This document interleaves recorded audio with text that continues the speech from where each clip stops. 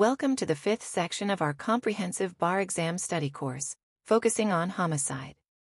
This segment is crucial, as homicide represents one of the most serious categories of offenses in criminal law. Understanding the nuances and distinctions within homicide laws is essential for any legal practitioner. As we explore the intricacies of murder, manslaughter, and negligent homicide, remember that these legal concepts not only form the basis of many criminal cases, but also reflect profound societal values about life, responsibility, and justice. Let's delve into each category in detail. 1. Murder. First degree, second degree, felony murder rule. Murder is considered one of the most heinous crimes and is heavily penalized. It involves the unlawful killing of another human being and is categorized based on the defendant's intent and the circumstances surrounding the killing. First-degree murder. Definition and elements. First-degree murder is characterized by premeditation and deliberation. It involves planning the murder before it is carried out, and is considered the most serious form of homicide. Premeditation and deliberation. Premeditation means the defendant thought about the murder before it occurred, and deliberation implies the defendant considered the choice to kill and made a decision to do so. These elements distinguish first-degree murder from other forms of homicide. Examples and application. Common scenarios include killings involving lying in wait, poison, or other pre-planned methods. Second-degree murder. Definition and elements. Second-degree murder is typically defined as an intentional killing that is not premeditated or planned, nor committed in a reasonable heat of passion. Malice aforethought. This form of murder requires malice aforethought, meaning the defendant had a reckless disregard for human life. It is less severe than first-degree murder, but still represents a serious form of homicide. Examples and application. This might include impulsive killings or situations where the intent to kill forms on the spot. Felony Murder Rule.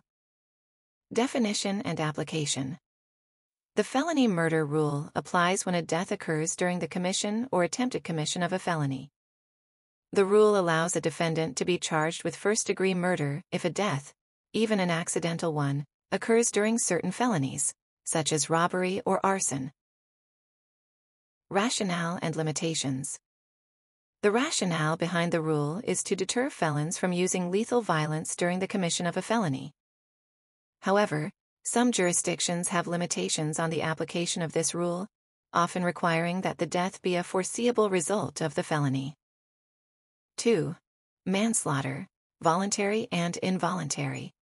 Manslaughter is a less severe form of homicide compared to murder, often categorized based on the defendant's state of mind and circumstances of the act.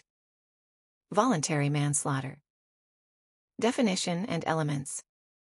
Voluntary manslaughter involves killing in the heat of passion in response to provocation. This provocation must be such that it would cause a reasonable person to lose self-control. Heat of passion. The key element here is that the defendant must not have had time to cool off between the provocation and the killing. It mitigates but does not excuse the killing. Examples and application. This might include killing a spouse upon immediately discovering their infidelity.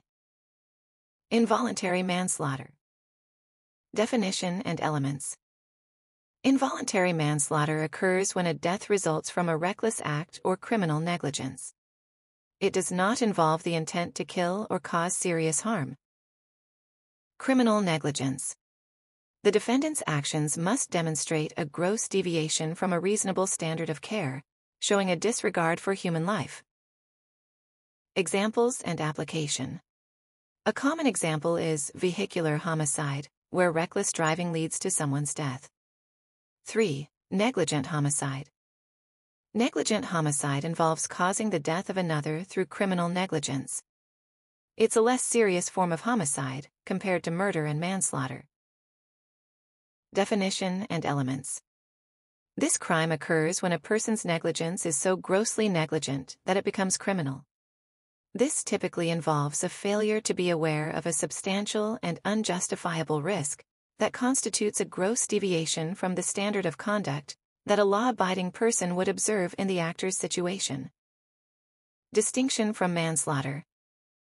The key difference between negligent homicide and involuntary manslaughter often lies in the degree of negligence, with negligent homicide involving a lesser degree of carelessness. Examples and application. An example might include causing a death through careless handling of a dangerous substance or a firearm. In conclusion, understanding the classifications and nuances of homicide is critical for anyone studying criminal law. The distinctions between first and second-degree murder, the application of the Felony Murder Rule, and the different forms of manslaughter and negligent homicide are not just academic concepts. They reflect deep societal concerns about the value of human life and the responsibilities individuals carry. As you continue to study these concepts, remember that your role as a future legal professional is not just about knowing the law. It's about applying these principles to safeguard justice and human dignity. Keep studying diligently, and remember, each step you take in understanding these complex legal principles brings you closer to your goal of passing the bar and contributing meaningfully to the legal profession.